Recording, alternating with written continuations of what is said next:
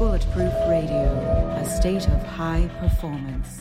You're listening to Bulletproof Radio with Dave Asprey. The guest today is a leading philosopher and a consciousness researcher who teaches us at Durham University in England. His name is Philip Goff, and he teaches people how to integrate consciousness into our scientific worldview and how the general theory of reality must include consciousness, to the point that he wrote a book called Galileo's Error, Foundations for a New Science of Consciousness.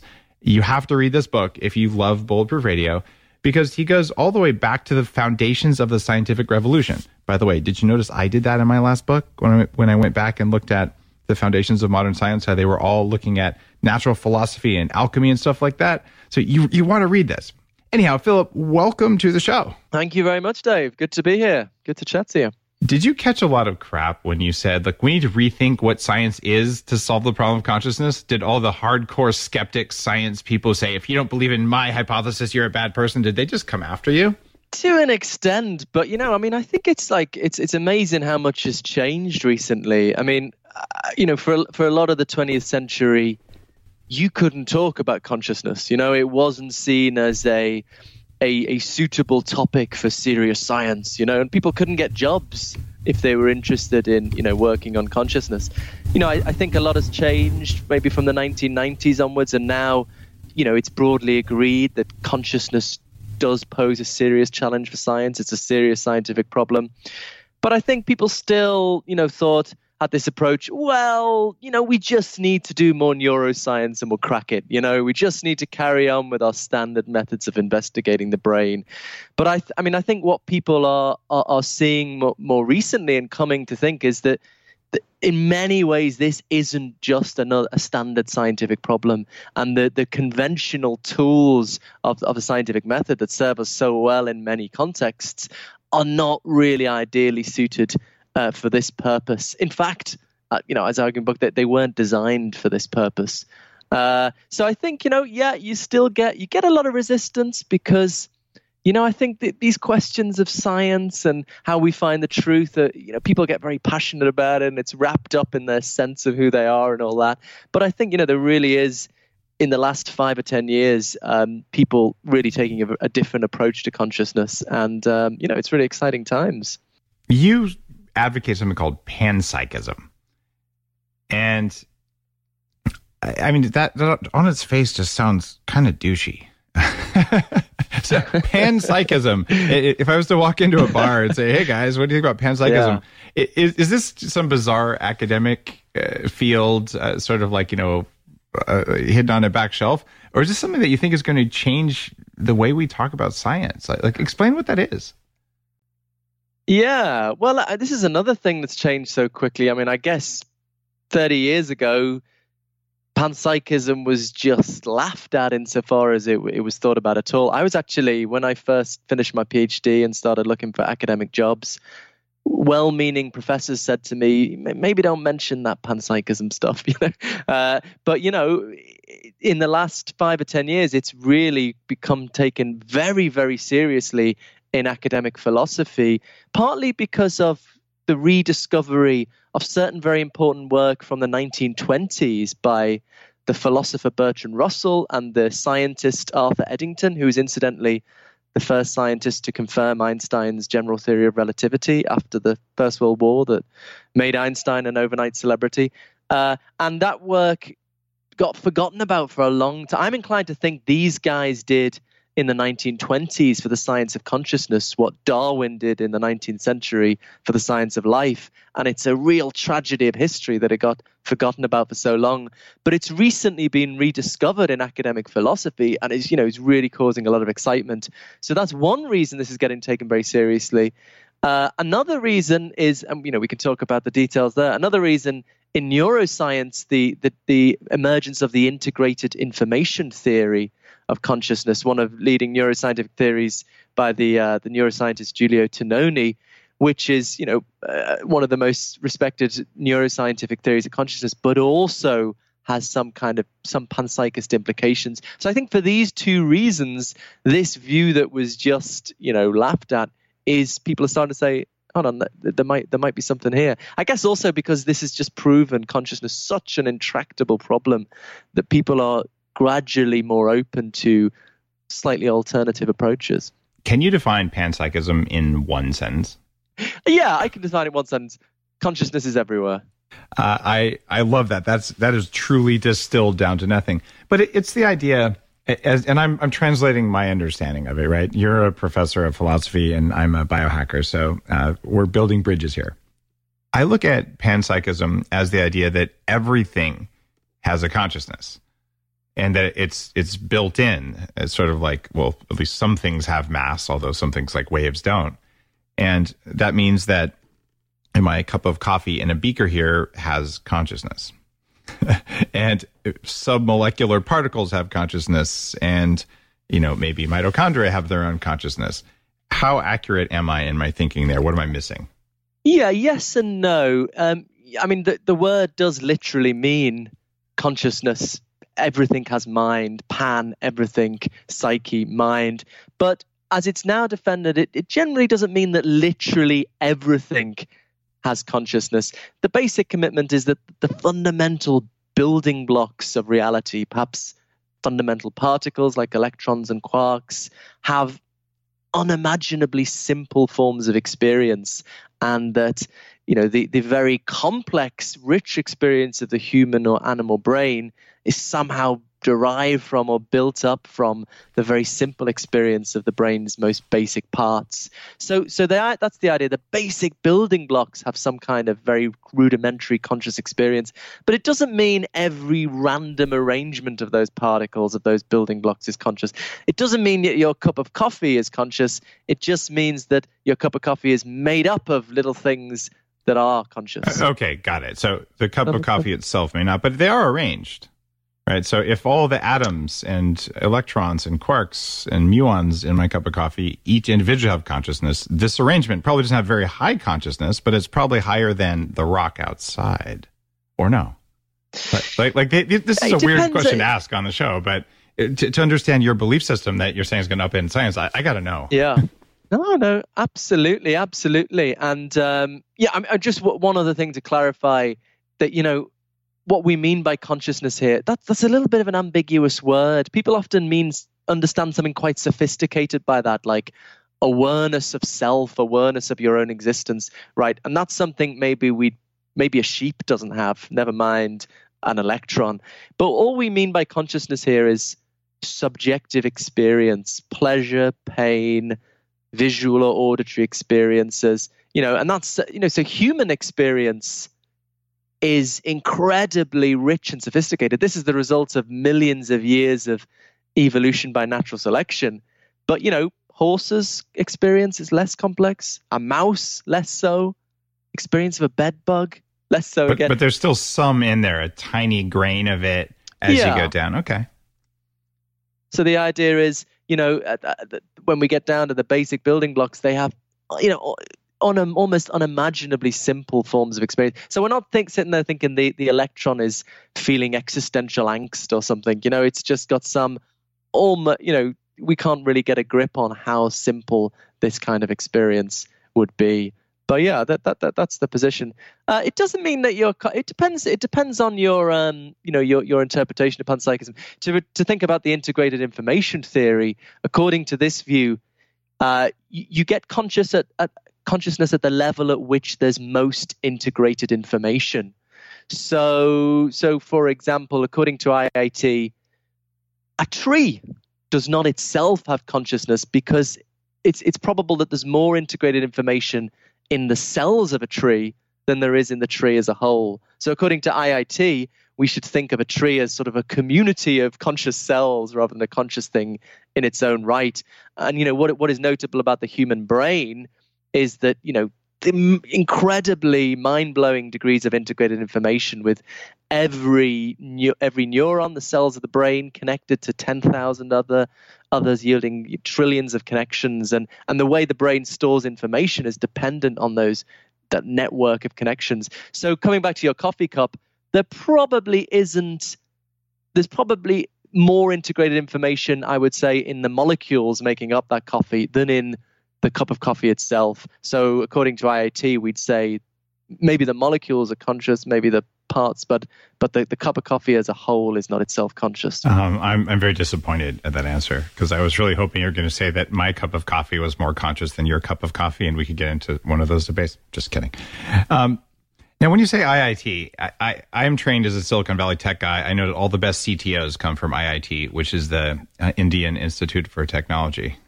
So what's the IIT you're talking about? Oh, yeah. Sorry.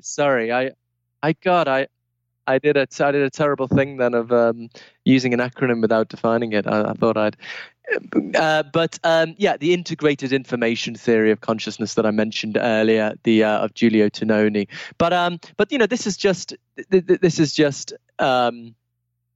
one approach to consciousness. But I think what I'm more engaged in is a more general philosophical project that could be applied to many different scientific theories of consciousness. It's more of a broad framework. If you think about, by analogy, the idea of evolution by natural selection that Darwin came up with, that's a very general framework of idea about how life emerged. And then, of course, it takes a century to fill in the details to get DNA. We're still doing it now.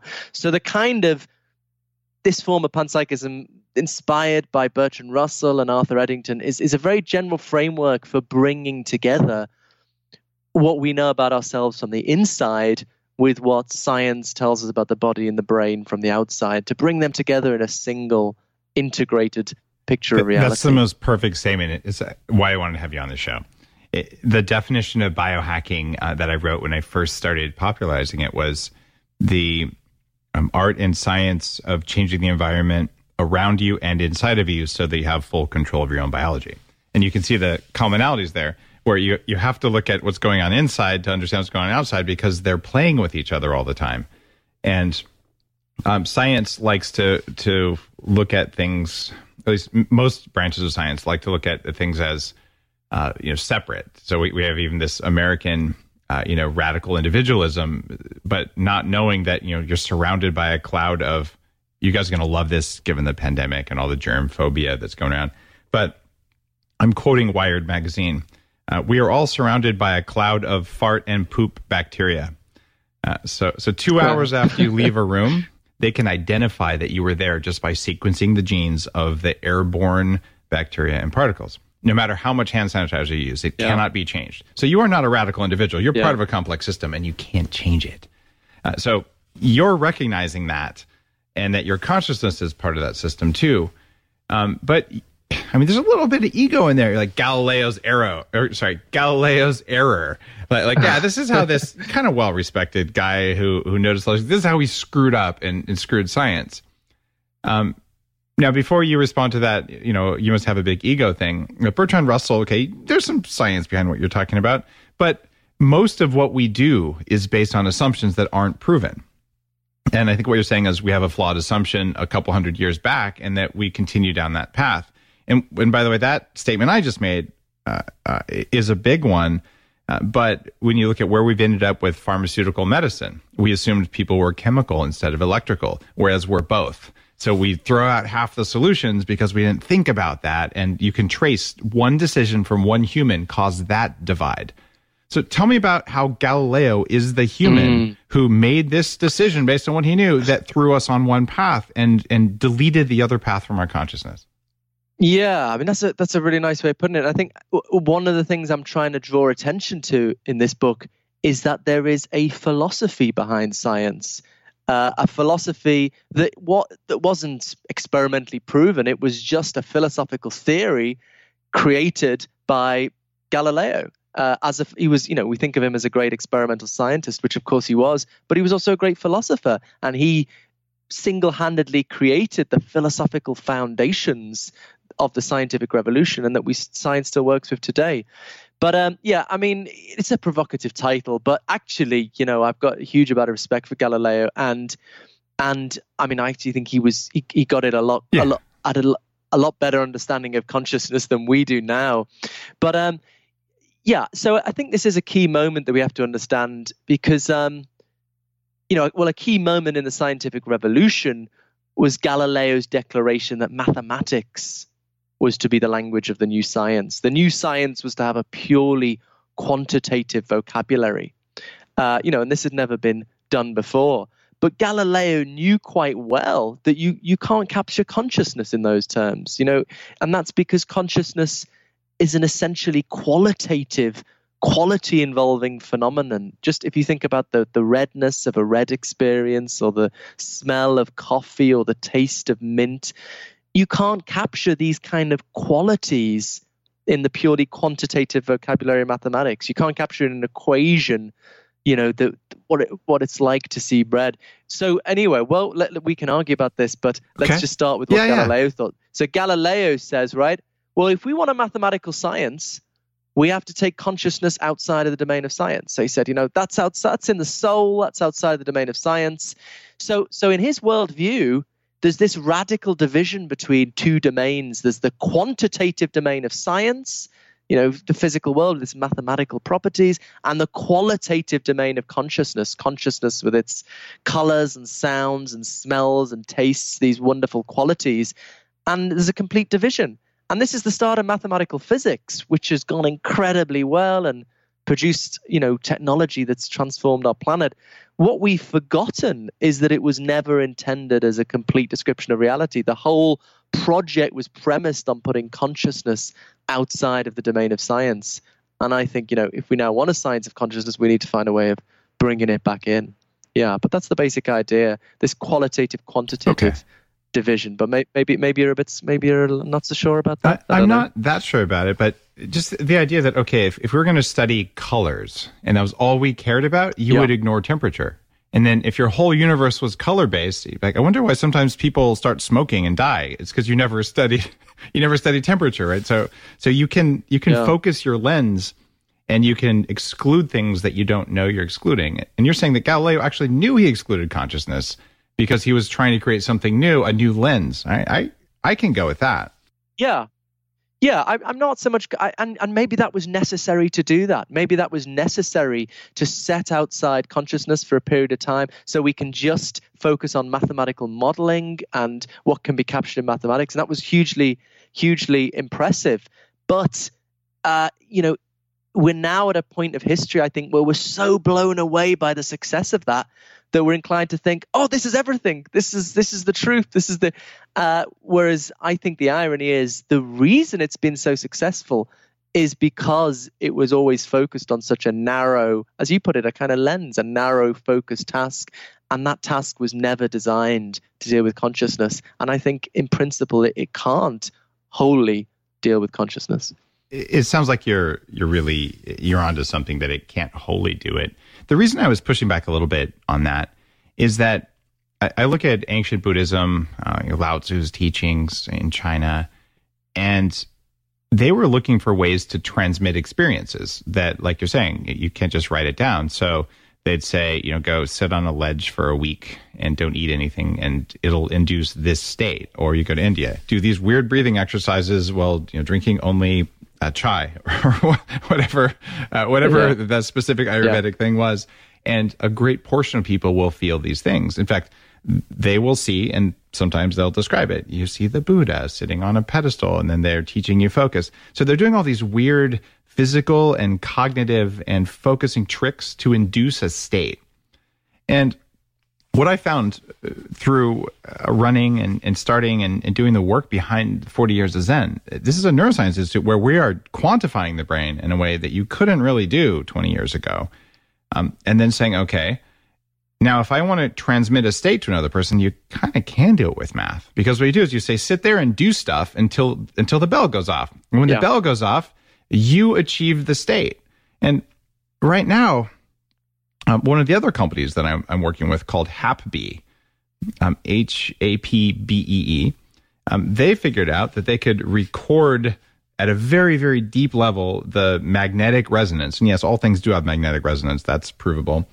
Using liquid helium and things like that, of a substance. Call it coffee or cannabis. It doesn't really matter. They pick one, figure out what it does, and they can play that back with pulsed electromagnetic frequencies on the brain with noticeable effects that also work on animals. Okay, so this is not This is not, the woo side of things. This is, we wanted to make sure that it was useful and safe. So, if these effects are happening physiologically in life forms other than humans, we remove placebo. So both of these are examples. One where I use math to transmit a sensation. This is a sensation of open-heartedness or forgiveness or, remapping a brain network, because I can't tell you, hey, remap your brain networks because this Brodmann's area is off, but I might be able to say, make the bell ring. Right? And so both of these seem like they're breaking the rules of panpsychism to say, I'm using math to describe, in one case, the sensation you get after you chug a shot of espresso, and the other hand, actually, and both of those, well, one could be espresso, the other one could be, open-heartedness. So how are those not defining categories that, this consciousness thing really is math? No. I mean, that all sounds, super interesting. And I mean, I certainly don't want to say physical science and neuroscience doesn't have a hell of a lot to contribute. It's absolutely crucial to, I'm not a neuroscientist, but I'm absolutely fascinated by neuroscience and collaborate with neuroscientists.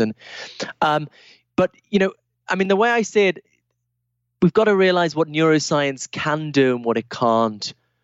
One problem with consciousness, and this is one way of seeing why it's such a unique scientific problem, is that consciousness is not publicly observable.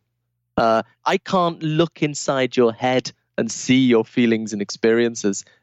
Only you, as it were, can observe your experiences from the inside. Now, science is used to dealing with unobservables, right?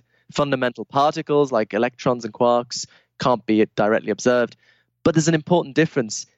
In all of these cases, we postulate fundamental particles to explain what we can observe, right? Quarks and electrons are postulated as part of the standard model of particle physics, which is wonderful a capacity to explain what we can observe. In the unique case of consciousness, the thing we are trying to explain can't be publicly observed.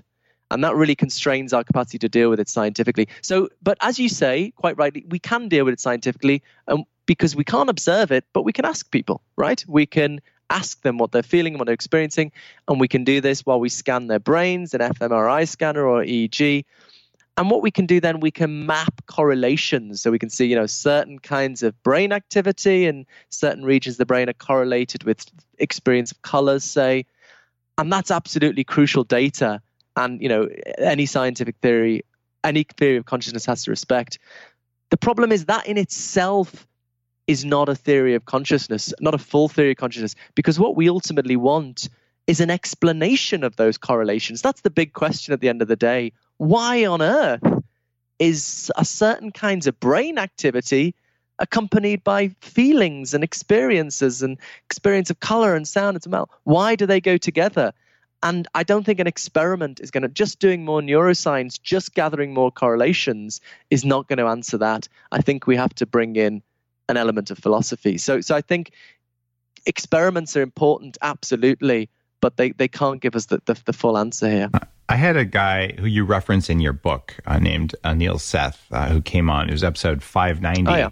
And we talked about perception and consciousness. And on that episode, we talked a little bit about how hard it is to map what goes on in your brain and what you actually experience. So like you might experience someone, slapping you in the face, and I experience it, and you get incredibly aroused and I get incredibly offended. But it was the same exact thing. I'm not saying that, I'm just saying that you're British, so the odds of that are high. But just kidding.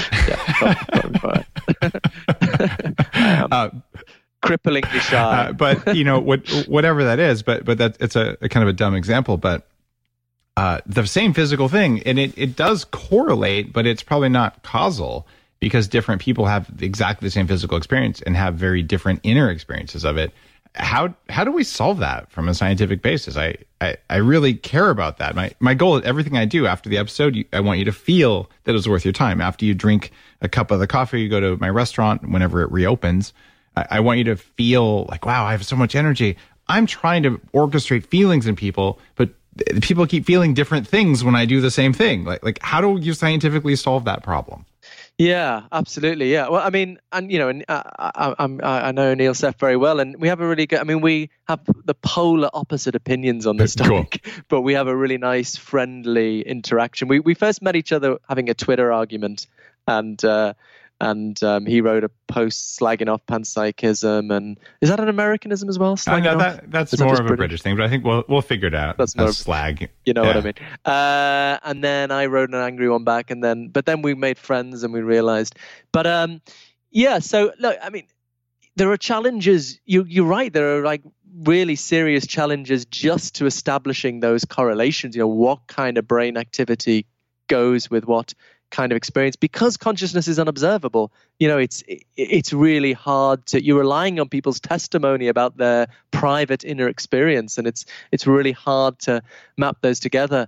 But I think Anil's position is, well, we just need to do more science, and I think he thinks eventually this sense of mystery will go away. He compares it to life.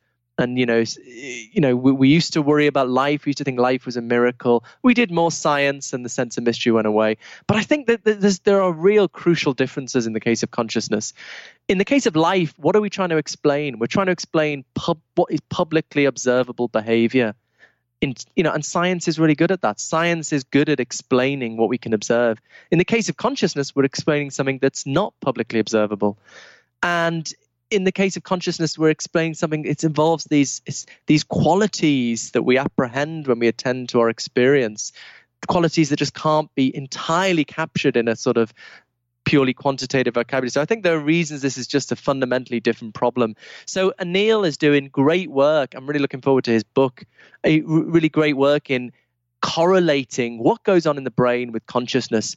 Right, great. But let's say one day he finishes that. We've still got the question, why? Why does brain activity go along with conscious experience? And there are different theories. There's a panpsychist has one theory, and we could go into more details about that. The two traditional options are the dualist, who believes in the soul, the materialist, who thinks really it's just about the chemistry of the brain. It's really about electrochemical signaling. All of those theories account for the correlations of neuroscience. People have this mistaken idea that the neuroscience supports materialism, the conventional, scientific view. The neuroscience is just neutral. The neuroscience just gives you correlations. And then there's a whole host of different philosophical theories to explain those correlations. And, just doing more experiments will just get us more correlations. We've got to address the philosophical issues. And I think that's what people are starting to see now, to be honest. Everyone's talking about red light therapy beds, and for good reason. There's a company called ARRC LED that's building an entirely new class of LED devices.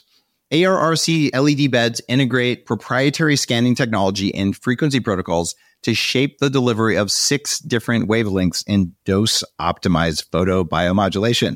Yes, that's a lot of words.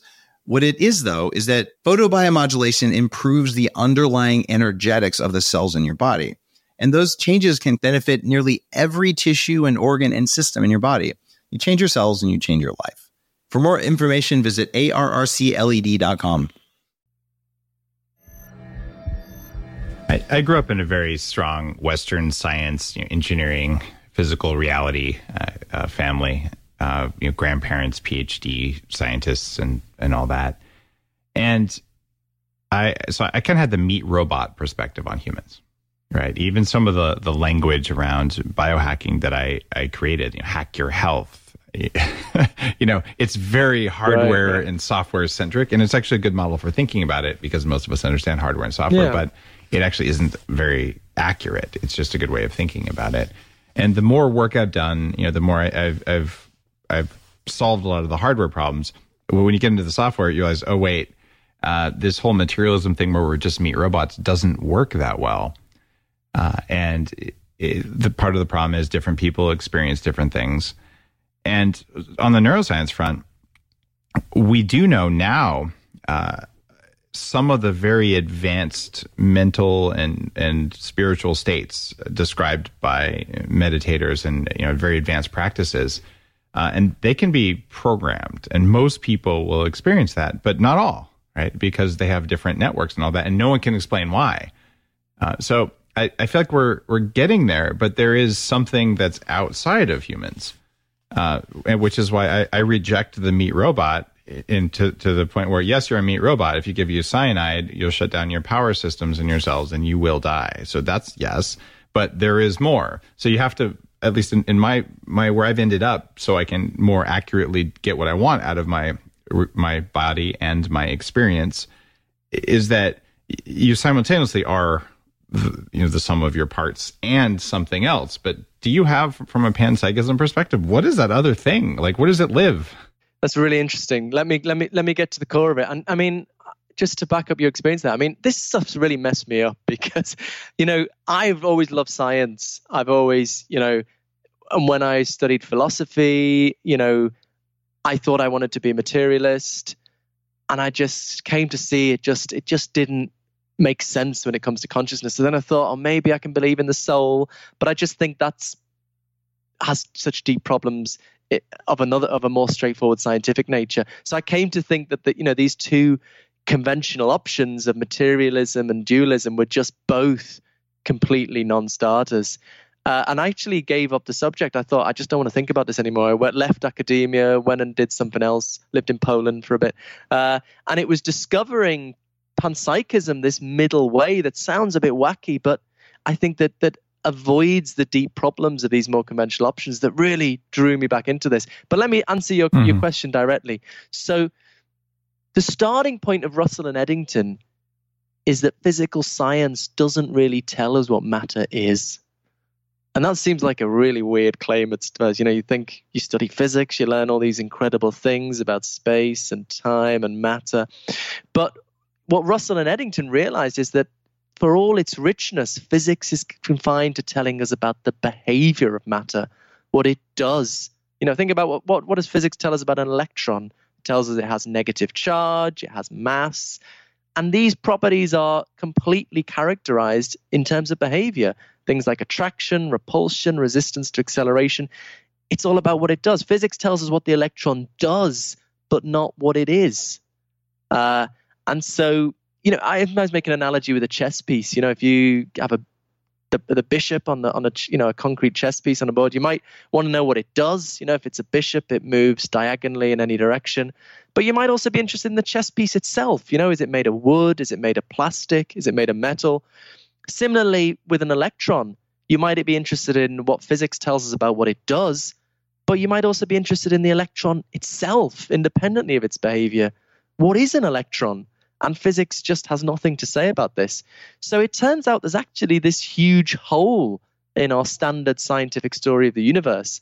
So the proposal of Russell and Eddington was to put consciousness in that hole, right? Okay. We're looking for a place for consciousness. We've got this hole. Let's try and put consciousness in the hole. So the view is it's a form of panpsychism, but not necessarily anything, supernatural, or not necessarily anything mystical even. The idea that, there's just matter, particles and fields, but matter can be described from two perspectives.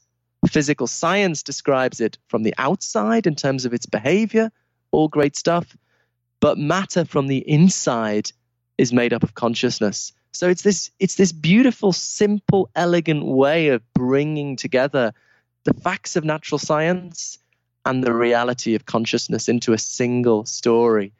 So, this is radically non-dualistic. People, when they first hear about panpsychism, they think, oh, the electron is supposed to have its physical properties like mass, spin, and charge, and also these consciousness properties. That would be a kind of dualism, and it would lead to many problems. The physicist Sabine Hossenfelder has written a blog post criticizing panpsychism on this basis, but she's interpreting it in this dualistic way. That's not the view.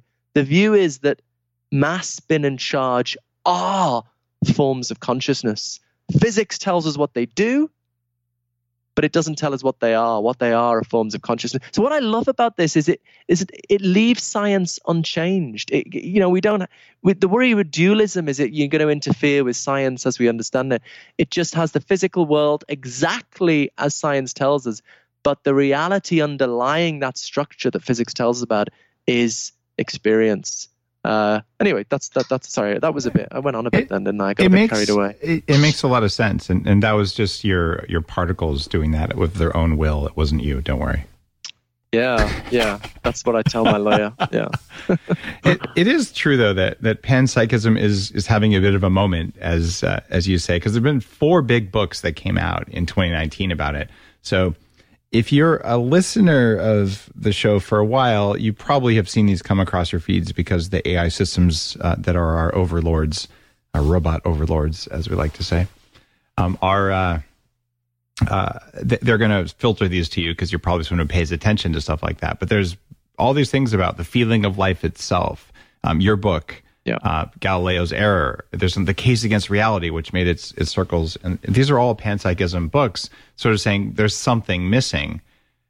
Now, do you think that this huge, I'm going to call it break in almost reality that's induced when, everyone stay home for a few months and disrupt everything you do, is that going to cause people to think more about this or less about this? That's a good question. I mean, who knows what this such strange times we're living in are going to end up.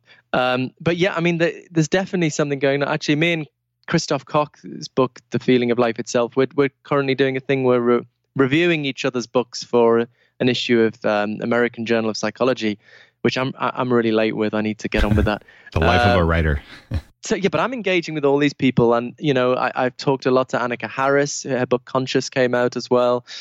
I mean, I've got disagreements and agreements with all that, but this is, there's something emerging here, and who knows who's right? I don't know if my view's right. I think you just need to put ideas on the table and interact and work through it, and it might come to nothing. Who knows what the truth is, but I think this is, why I try to press this is. I think people are in this, the hardest narrative to get over. I think people think, look how successful science has been, our conventional scientific method in explaining so much of the universe, producing, such incredible technology. Of course, it will one day explain consciousness. I think that's how Anil Seth thinks, and that's very understandable. But I just think there's a different way of thinking about the history of science.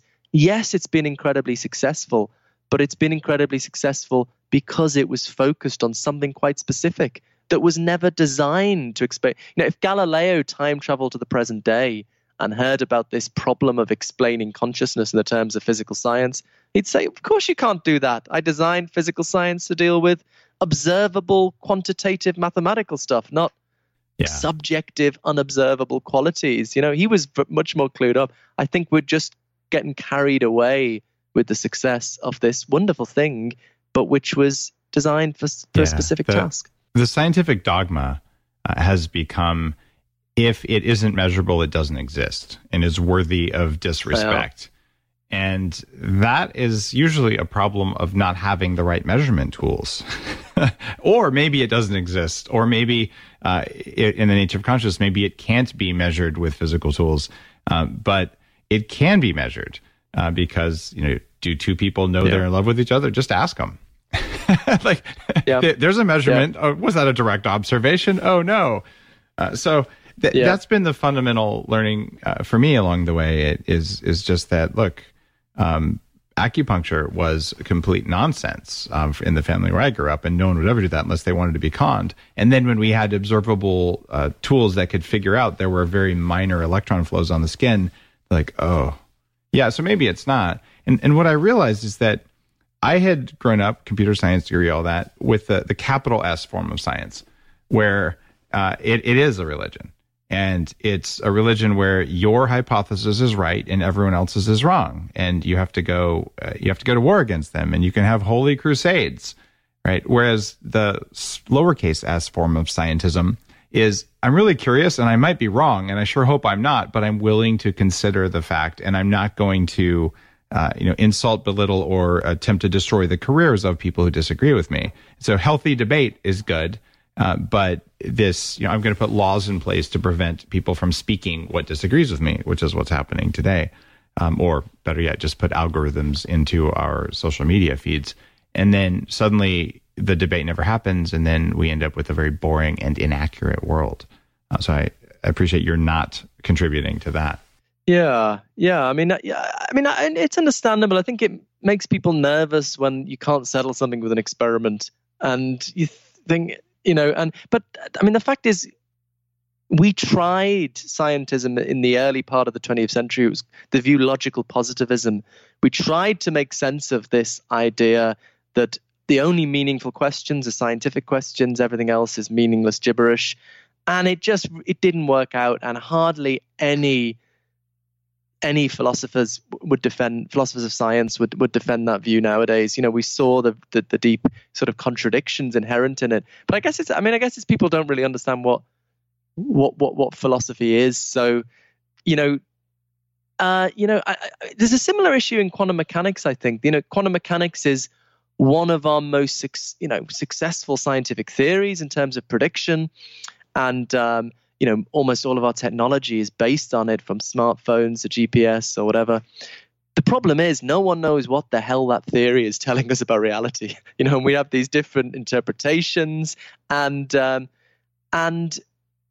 when people are interested, some scientists are interested in which of those interpretations is right, which is the reality.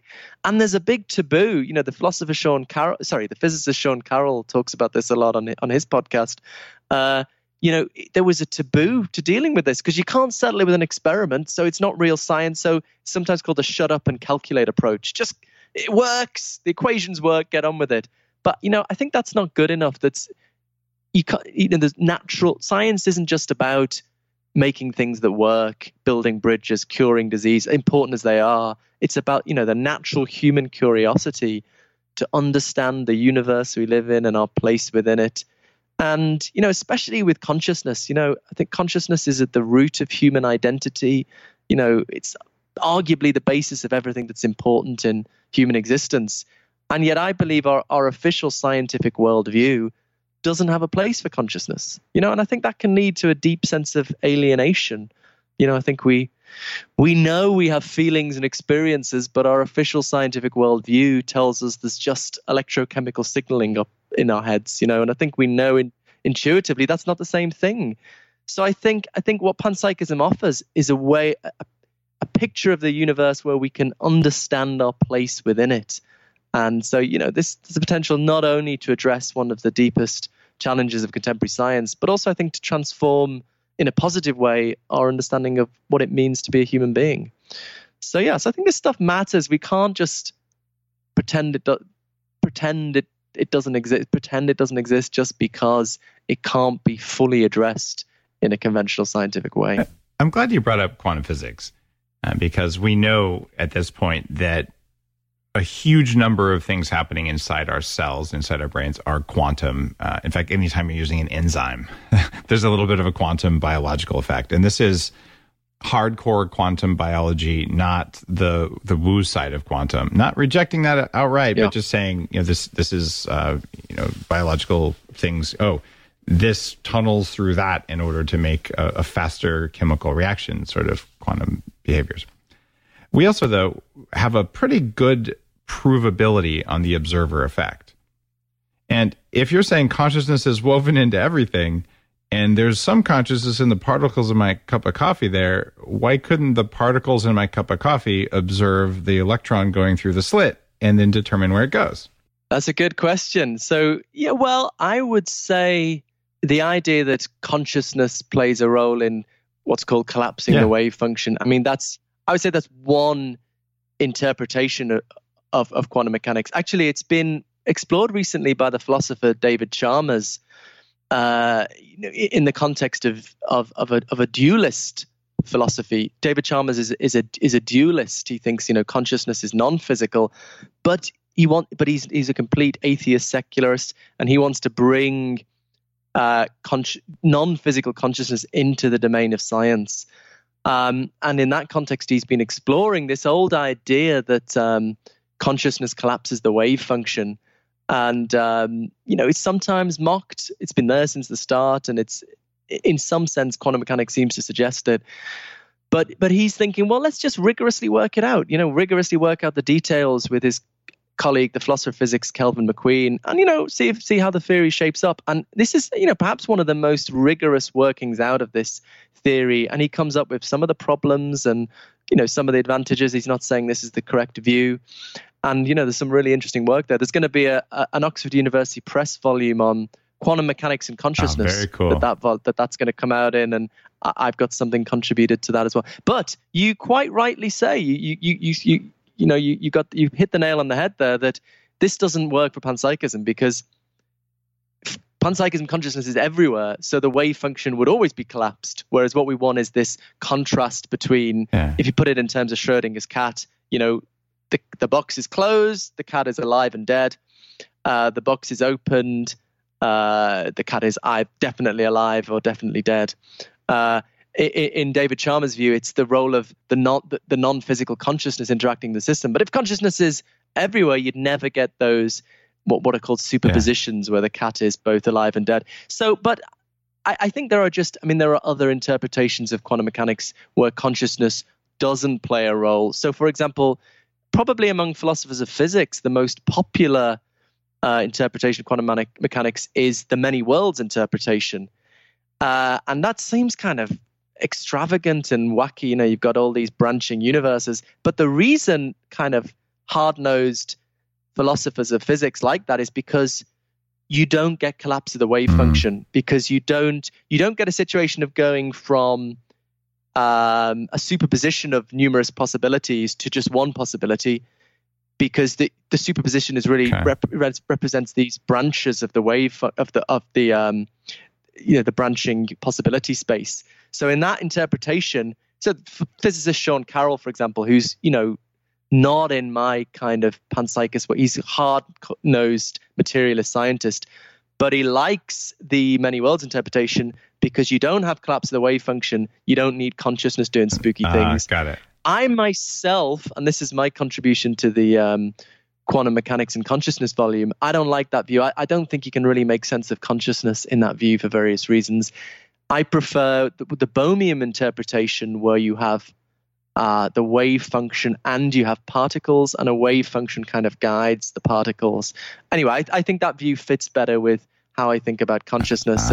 But anyway, that view doesn't have consciousness collapsing the wave function either. So you're right. You can't go for the kind of interpretation of quantum mechanics where consciousness collapses the wave function. But fortunately, there are other interpretations. And Chalmers' work with multiple realities and all that, it really makes for Doctor Who. It makes for Sliders. I mean, all the good TV shows require alternate universes. I mean, heck, even Avengers requires that. So we would lose so much art if we don't at least pretend that might be real.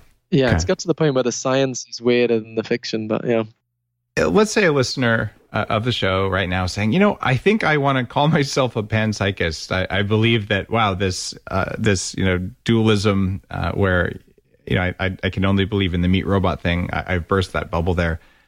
What would the impact on their life actually be? Would they just walk around more confused than they were before?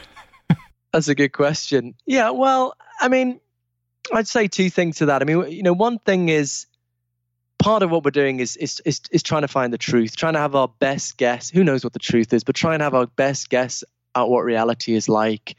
We're not interested. Ultimately, we shouldn't be interested in which view we'd like to be true, but which view is most likely to be true. And I think there's a good case that panpsychism is for the probable truth of panpsychism on the basis that it's the best account humans have come up with for how to fit consciousness into our scientific story. But so that's one thing, if it's the truth, it's the truth, and we should try and have our best guess at that. But I also do think it's independently, and this is what I explore in actually the final chapter of my book. The first 4 chapters are just the kind of cold-blooded philosophical and scientific case. But then the final chapter, I explore the sort of implications for human existence. And I do think this is a picture of reality which is maybe slightly more consonant with human mental and spiritual well-being. Materialism is pretty bleak. You've got sort of a mechanistic picture of nature and the cold immensity of empty space, Whereas in panpsychist worldview, we are conscious creatures in a conscious universe. It's a sort of picture of the world we sort of feel a little bit more at home in. And, there's a lot of crazy stuff going on at the moment. And, I think there are lots of reasons for this, economic and political. But I wonder whether some of it is what what was once called the disenchantment of nature, this sense that we don't fit into the universe. And I wonder whether the attraction of nationalism or even fascism is, trying to find how you fit into the world. And I think in some ways, panpsychism is a little bit more of a picture of the universe we fit in with. I also think it might, about better relations with the environment. If you, in a materialist worldview, a tree is kind of a mechanism. And, what is the value of a tree if it's a mechanism? It's sort of what it can do for us, or looking pretty. But if you think a tree is a conscious organism in its own right, then it's a focus of moral value in its own right. These terrible forest fires in Brazil we're all horrified by. But if you see that as burning of conscious organisms, albeit very alien ones to human beings, I think it adds an extra moral dimension. So I explore a little bit the idea of, if a child was raised in a panpsychist conception of the world, that it could be slightly enriching. Although my child is skeptical of this. So well, of course, I said trees have feelings. We've got a Madagascar dragon tree over here, Susan. Maybe you can see. I love it. And she said trees don't have feelings. So she's not persuaded. But oh, there 3. you go. So I've got time. Well, it's interesting because a lot of the traditional, shamanic.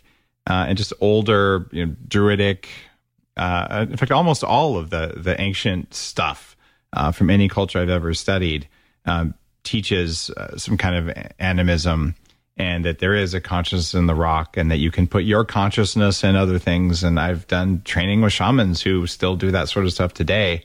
My kids are in a Waldorf school, and they definitely teach both views. Hey, let's figure out what phylum that goes in and how to categorize it, and listen for the forest fairies, and they both exist. And kids don't seem to have a hard time with that. Oh, let's switch into peace, nature, hippie mode, and then let's switch into I want to learn HTML daddy mode, and they don't seem to have a problem.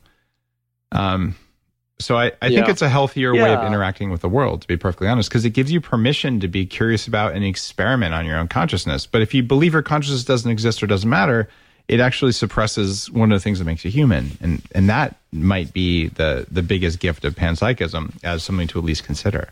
Absolutely. And, independently of my stuff, what I explore in the book is just the straightforward empirical study that's now discovered people like Monica Gagliano, that the intelligence and sophistication of plants and animals far transcends what we previously realized. That Monica Gagliano has actually managed to do conditioned learning to pea plants. She can teach them to associate the sound of a computer fan with their source of food. So eventually they follow the computer fan, even when the food isn't there. Wow. And how what's her name now? Susanna Simmer, does it? Trees are connected under the ground, in a very complex web of community. The secret life of trees is scary if you read that. I mean, it's also beautiful, but... So I think maybe there's, we had this kind of cultural revolution in the 60s, but maybe then there wasn't the intellectual framework to underpin that. And I think that's maybe something that's emerging a lot more now. But I mean, I still think things are, things are shot down. I mean, I think in some ways terms like New Age function as sort of racist terms in a way, like a racist term picks out an ethnic group, but it sort of associates them with some negative connotations. I think the term New Age picks out certain philosophical or scientific views, but implies that they're garbage. And, and of course there's a lot of non-rigorous thinking in this area, but there is in any area. And, I think, we shouldn't shut down options with the way we, just because of their cultural associations. We should judge a view on its explanatory power, not its cultural associations. And I wonder, there's something political here, I think, about shutting down the cultural revolution of the 60s with these kind of terms like mocking hippies and stuff. And so I think, we need the spirit of the Enlightenment is taking the hypothesis on its own merits, looking at the evidence, looking at the arguments, maintaining an open mind. Now I have to ask you, now that you open that door, if I take acid, will I understand panpsychism better? That's a good question. Or mushrooms or whatever, insert name of psychedelic substance here. Kind of twofold answer. I think, first, as I always like to emphasize, a lot of people defending panpsychism, despite its connotations, people like David Chalmers or Luke Roloff's, complete atheist secularists, no kind of spiritual leanings. They're just, not believing in anything necessarily spiritual. They're just believing in feelings, pain, pleasure. These things are undeniable, and they just want to find a way of explaining that perfectly natural phenomena. However, I guess if you are in a panpsychist worldview, I suppose it does fit better with certain, if for independent reasons you have certain spiritual convictions, perhaps through taking hallucinogens. So, people in all cultures have had these experiences, perhaps on hallucinogens or after prolonged meditation, that there's some kind of, universal consciousness underlying all things. If you're a materialist, you probably have to think that's a delusion, something funny going on in your brain. But if you're a panpsychist and you already think the fundamental nature of reality is made up of consciousness, it's not much of a step to take those kind of experiences seriously. And they're really good. I mean, I come out of a very dry, what's called analytic philosophy, a tradition that's very dry, scientific, logic-based. But, there's come out of that tradition people like wonderful Australian philosopher Miri al-Bahari, who defends something like that kind of mystical view, but in a very dry, rigorous, plain, working out the epistemology on the basis of treating meditators as sort of experts of consciousness. And so, I just think it's wonderful to have this. It gets a bit scary because you wonder, are we going to get lost? Are we just deluding ourselves? But you've just got to, we've got academia and we've got peer review journals, and you've just got to trust the institutions. That's what, more than ever, the importance of institutions to be able to distinguish the woo and the crap from serious, rigorous study. And if you ignore all the woo, you'll never figure out which of it was actually crap and which of it had some merit. And that's a problem that's going on right now. And I've spent a lot of time, looking at that and rejecting most of it, and sometimes going, wait a minute, there's a long lineage here, and it's provable, or it has an effect that I can feel that's way more than placebo. And when you get to that, and not just me, but others, you get to saying, all right, there's something here. I have no idea why. And just to accept that's the hacking perspective. The Western science perspective is, if I don't have an explainable mechanism, it doesn't work. You're like, but I can prove it works. I just can't prove why yet. And I've ended a couple debates with people that way. And they go, well, if there's no effect, if there's no mechanism, it doesn't work. I go, great. The mechanism is leprechauns. And they go, what? That's ridiculous. And it's like, well, okay, if you needed one, because the mechanism that we've believed for most of the things throughout history of science, the mechanism was wrong because there was another layer underneath that we didn't understand. We had a full explanation for biological chemical mechanisms that didn't understand quantum tunneling. But still, it worked. So you could believe in it if you had a story. So let me give you a story, and one that's provably stupid. But who knows? Maybe it is leprechauns. You haven't disproven that. So that mindset, I think panpsychism just says, look, you at least have to look at the woo. And when you're studying consciousness, there's a whole lot of woo in there, and it's okay that it's in there. And that's why I'm attracted to the field and the fact that there's people scientifically sitting out there with a variety of opinions saying consciousness matters. And so thank you for being one of those people, and thank you for being on Bulletproof Radio. It's been fascinating to delve into the mind of a philosopher. Thanks very much, Dave. This is great. This is a really enjoyable chat. I've learned a lot, actually. I think I've learned a lot more than you, unless we're talking about coffee, in which case I'm now sad to have learned that my coffee is not independently conscious. I thought it was hacking me this whole time. But your book, Galileo's Error, is available now, and it is a very worthwhile read. So like I was saying earlier on the show, if you're interested in consciousness, and if you want to upgrade yourself, what do you just want to be, a wall of abs? Okay, that's fine if that's the upper limit of what you want, but you probably want to be a wall of abs with a highly functioning, happy, healthy, impactful person tied to it. And I believe that looking at consciousness is necessary. And I've had the highest return on investment for my own things after I got my basic energy systems working, was going straight to my consciousness and working on that. And there's so many tools available to do that. Some of those are in episodes for you. Some of those you'll find just by reading a book like Galileo's Error. But just always says, be curious is the most important thing. Now, speaking of being curious, I appreciate that you listened to this episode, and I'm curious, and I'd be grateful if you would share your thoughts about it with a rating and the review on iTunes. I actually read them. I take them seriously, and it's how I measure the consciousness of my show. Well, at least the appeal of it and whether it's making a difference. The goal for me is I want you to walk away from the show saying, I got more value in the hour I just invested than the value of the time I put in. So the ROI for you has to be positive. Otherwise, you really should unsubscribe and find something that's higher ROI for you. So that's the bar. And if you think this episode did it or any other one, I'd say subscribe. Go onto your favorite podcast platform. I'm going to keep bringing you innovative scientists, thinkers, thought leaders, philosophers, biohackers, and other people who do game-changing things. See you next Tuesday or next Thursday.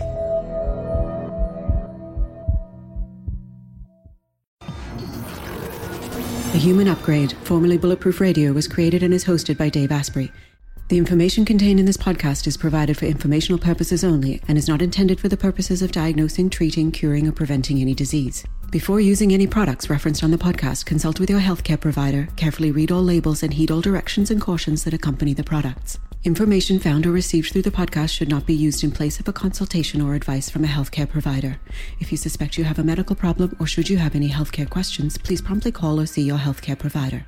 This podcast, including Dave Asprey and the producers, disclaim responsibility for any possible adverse effects from the use of information contained herein. Opinions of guests are their own, and this podcast does not endorse or accept responsibility for statements made by guests. This podcast does not make any representations or warranties about guest qualifications or credibility. This podcast may contain paid endorsements and advertisements for products or services. Individuals on this podcast may have a direct or indirect financial interest in products or services referred to herein. This podcast is owned by Bulletproof Media.